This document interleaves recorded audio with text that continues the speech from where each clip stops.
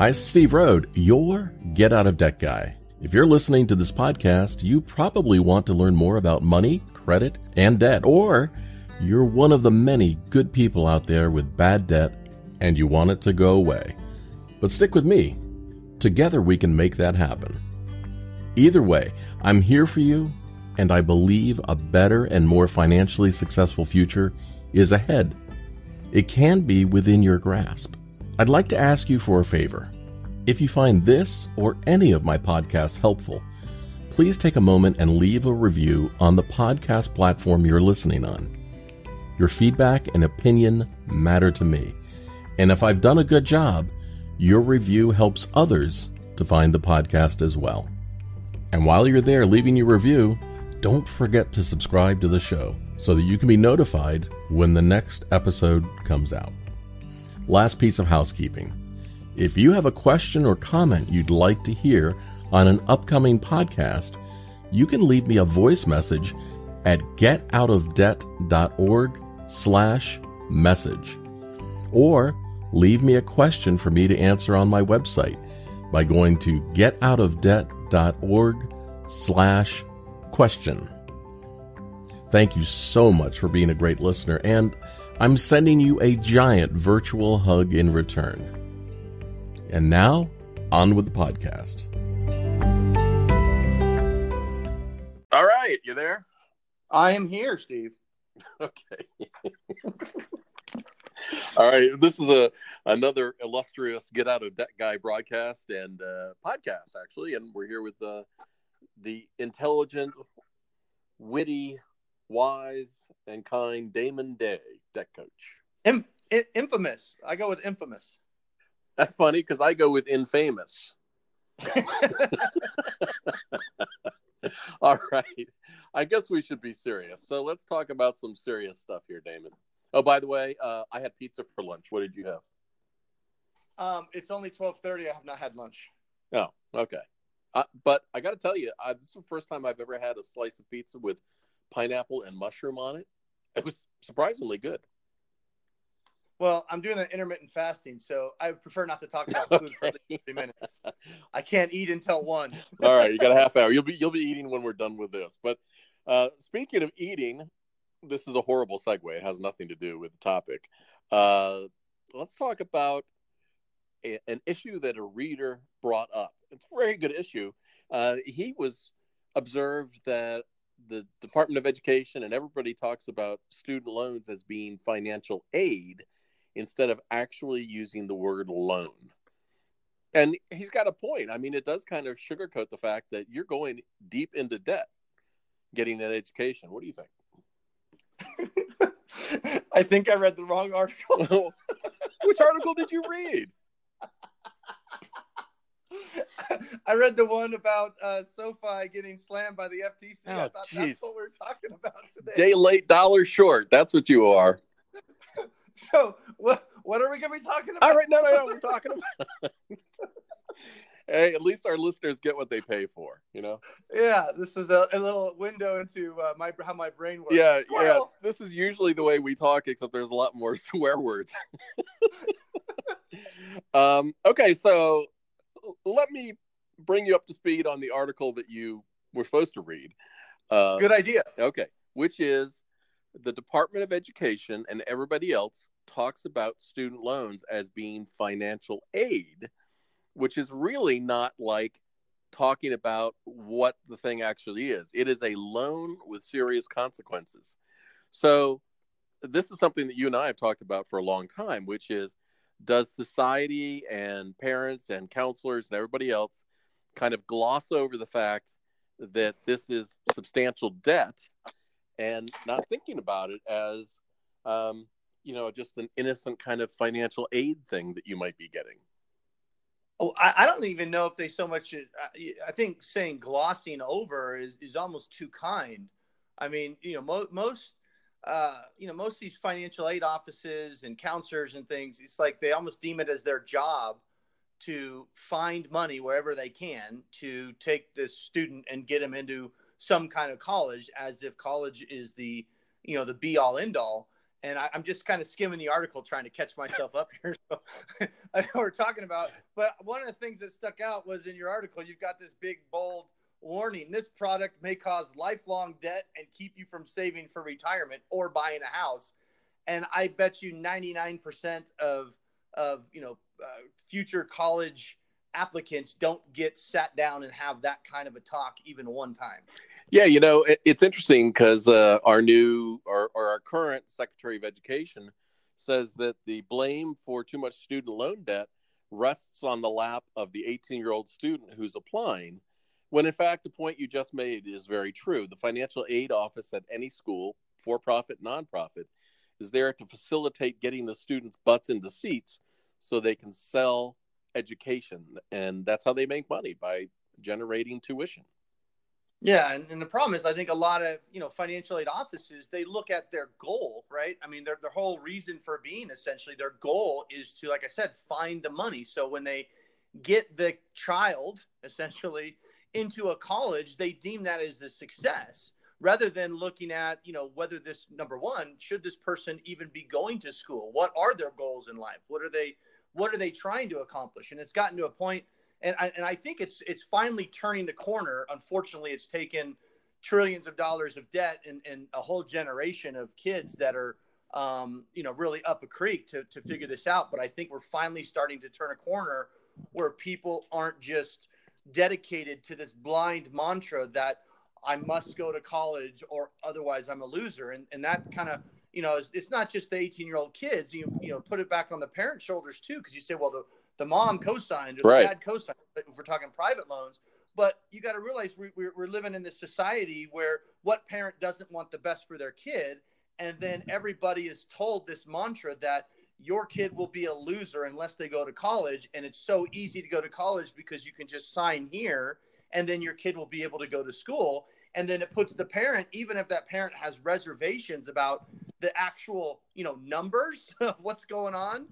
If the problem is, if the parent has those reservations, they would feel like they're being a bad parent because they're going to deny their kid this exceptional right to go to college, even if it might not be a good idea, because it just puts them in a spot where they're having to say, no, I don't want you to be successful in life, even though that's not true. But that's the perception, and that's the dilemma that a lot of parents face when they're wondering, whether or not they should be signing these loans. But if they can't afford to pay for college themselves, their choices are sign here and worry about it later, or tell little Johnny that they can't go to school, and little Johnny thinks that that's the only way he's going to be successful in life. Well, in the article that you almost read, I talk about that loans should come with a sticker on it, kind of like a Surgeon General sticker.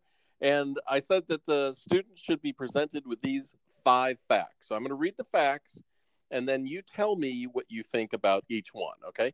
Fact 1, this is a loan. You will have to repay this loan with interest. The repayment cost of this loan will be more than the amount you borrow. It may be substantially more. Yeah, I mean, you got to look at college just like you would evaluate any other purchase in life, whether it's a house or a car or whatever. You have to say, okay, how much money am I going to borrow to get this degree? What is the realistic likelihood of, what kind of job I can get? What will I be making? What will my life be like? Where will I be living? And then look at what's the interest and how does that interest compound? What's the loan actually going to be by the time I actually graduate? All right, let's jump to fact 2, because we're getting ahead of ourselves there. Fact 2, I thought you wanted me to respond to each fact. I do, but you're responding to fact 3, and we're almost there. Well, that's because I haven't read the article. Well, I know. If you weren't sitting on the toilet browsing through your phone, this would be a professional broadcast. Thank you. All right, fact 2. If you don't finish school or obtain your degree, you will still have to repay this loan. Yeah, that would suck. Yeah, I'm always surprised by the people that contact me and say, I didn't finish. Why do I owe the loan? Yeah. That would be like, well, I bought the car, but I don't drive it, so I don't have to Yeah, it's free. All right. Yeah. Here's fact 3 that you were just so eloquently answering. The degree program you are enrolling in typically results in a salary of X. This may be insufficient to be able to afford to repay the amount of money you are borrowing. your chosen school has an X percentage graduation rate for this degree program. Yeah, what I said before. Yeah. Okay. Fact 4, your obligation to repay your student loans may result in the reduced ability to save for retirement, purchase a home, or live on your own. We already talked about that.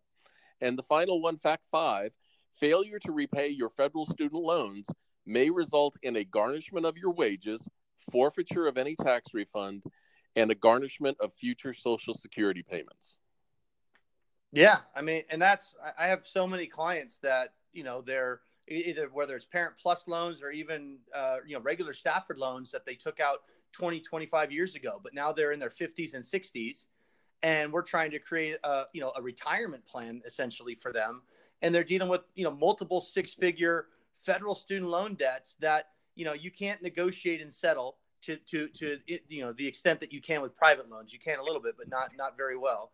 And these loans literally will follow you. These federal loans will follow you until the day you die, or you pay them off, or in theory, if you get to the end of one of the federal repayment plans that is supposed to offer forgiveness. But, you can't even bank on that. You can, we don't even have enough evidence yet of these things being successful. Yeah.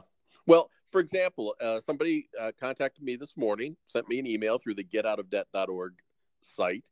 And they said they are just able to make their minimum federal student loan payment on the 10-year plan, and wanted to know how they could reduce their debt, which is an interesting question because you could reduce the payment, but that would actually increase the debt. Yep. So everyone is now so strapped that they're looking for ways to reduce the payment, which a lot of times is short-sighted. I get reader questions, and you talk to people that actually the best thing for them to do if they want to reduce their student loan debt as fast as possible is even think about bankruptcy, remove the other debt out of the equation, and pay the loans off fast. Yeah. And, it really is unfortunate that bankruptcy has not been completely eliminated from student loans, but for all intents and purposes, it pretty much is, except for some isolated cases where you get an attorney and you can go after them. Yeah, it's tricky stuff. On the private side, but the fact that you can't even get rid of these loans in bankruptcy, honestly, I think it's borderline criminal as far as what's gone on. So people really need to think long and hard if they're going to be borrowing money for college. Whenever I don't hear it as much as I used to hear it, but college debt is usually not good debt. I used to hear that all the time. Yeah, it's good debt. Good debt. Good it's debt. Like, no, it's not. Well, I'm a little bit older, or much older than you, but in my generation, we really didn't have student loans. You paid as you went. And when you went to college, you graduated with no debt. Well, yeah, and that was just 20 years ago. And so, you start, kind of going down the rabbit hole, right? And you say, well, wait a minute, why is college so much more expensive now? Because back even 20 years ago, and I've got a business finance degree from a state school. It wasn't an Ivy League or anything like that, but I'm a pretty smart guy, And back then, even though I was fortunate, my father was able to help, pay for my school, but he wasn't wealthy back then. He was able to pay kind of as I went per semester. And I can't remember exactly what it was, but it was something like it's just ludicrous to think about it today, but it was only like maybe $1,500 a semester or $2,000 a semester for a finance degree. I have a finance degree for less than $10,000 a year, and now we look at it and say, why has tuition skyrocketed? And a lot of it is going to circle right back to easy money. I agree. Easy money. And the more federal and private student loans, mostly federal student loans that were passed out, encouraged schools that were now generating lots of money to invest in hard assets, bigger campuses, bigger buildings, everything else that they now have to support. Yeah. Yeah. And because back then, especially when you were going to college, but even when I was going to college, at $1,500 a semester, you could get a full or a part-time job, as a student, and maybe have your parents help supplement. And, you could go to college without having to borrow and graduate, with $150,000 hanging around your neck, and then struggling to get a job. And then, it's what happens to a lot of these college kids is they keep holding out for this $100,000 a year job just out of college, because they're looking at this debt going, there's no way I can pay this on, go be a bank teller for $40,000 a year and start paying these student loans. I can't do it. And it's just, there's not enough of those high paying jobs. And, I'm a big fan of Mike Rowe. I mean, I think he makes a lot of sense, where a lot of these, what people would consider blue collar jobs, they pay really well. And a lot of these guys, they skip college or they go to a trade school or whatever it is for a year or two, and they get out and they're making $70,000, $80,000 a year working on cars. Well, I was talking to somebody the other day, and they were saying, well, I need to borrow so I can go to college. And I said, well, how would you like to make $140,000 a year right now without going to college? They're like, you're kidding me. I said, no, go be an air traffic controller. There are lots of fields. You don't need this. Everyone is like watching lemmings off a cliff. The other thing that drives me crazy too is when people say, hey, my child is going to this prestigious school and I can't afford it. And I say, what if they went to the local community college for the first 2 years and got their associates at $75 an hour, And they're like, oh, no, they can't do that. Well, you know what? Yes, they can. Yeah. And the reality is, I mean, I know in certain circles, it might, whoa, what school did you go to or whatever. But for the most part, a college degree is literally just kind of get your foot in the door into a job interview in most cases. And that's it. And it's not going to come down to, unless, again, it's this very specific subset of jobs. But for most people, it's not going to matter whether you got the degree from, Cal State Fullerton or Cal Poly or freaking Yale. It's, you got a college degree, so check all these boxes, you meet these requirements, you can come in for an interview. And you know what? If your college degree costs $30,000 and the other guys cost $150,000, who's the smart one? Right. Well, two things come to mind. One is that old joke about what do you call the guy that graduated last in his medical class, doctor. Yeah. And so it really doesn't matter. If you need a degree, then get the most inexpensive, affordable degree that you can, which cracks me up in business, because if you're hiring someone to be a project manager or, manage finances in any way, you want to hire the student that graduated with no debt. Yeah. Because they prove that they can manage it. Yeah. All right, let's move on to the next article I want to talk about that I know that you haven't read, but you don't need to read this one to talk about how to hide from the debt collector. Right? So, this is common sense stuff that you and I deal with every day for people that have debt. Now, I want to preface this by saying that hiding from the debt collector is not always the best thing to do. But if you are feeling overwhelmed and unable to handle things, it's much better to take a little brain break and get yourself together than it is to blurt something out inadvertently to a debt collector that's going to bite you in the ass later. Yeah, I'm skimming the article as we go. I'm trying to, what angle are we taking here? I just don't want to hear you flush on the recording. Okay. Yeah. No. The angle is when I think that people misinterpret what it's really like to deal with overwhelming debt. When you are deep in debt, it affects all parts of your life, your health, your relationships, how you deal with the day, your mental health. Are you depressed? How are you able to cope? And so oftentimes the best thing is for people, if they say to themselves right now, I'm going to start tackling my debt, what should I do? My answer is generally nothing. Take a couple weeks off, put every notice that you get in a little shoebox, and we're going to deal with it. Get the phones to get quiet so that you can recoup and get a little internal strength before we work on developing a plan. Because, Damon, how many times have you seen somebody blurt something out with no plan in place, and it only makes the situation worse?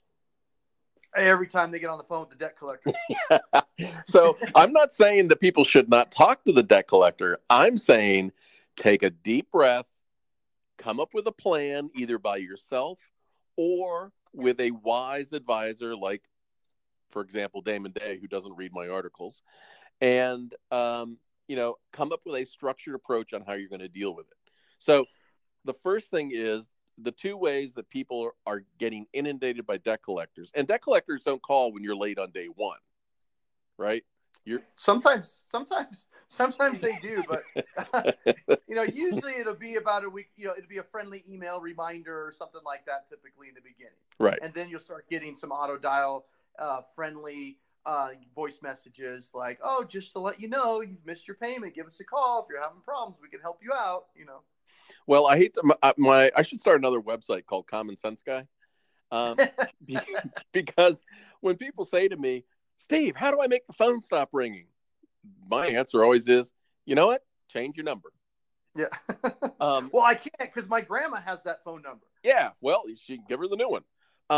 But there are cheap ways that you can get phones. Prepaid cell phones. Go out and get 2 cheap prepaid phones, and one is a number you give only to friends and family, and one is a number that you use for collectors. I could do you one better than that. I have an app on my phone. It's called Burner, Burner.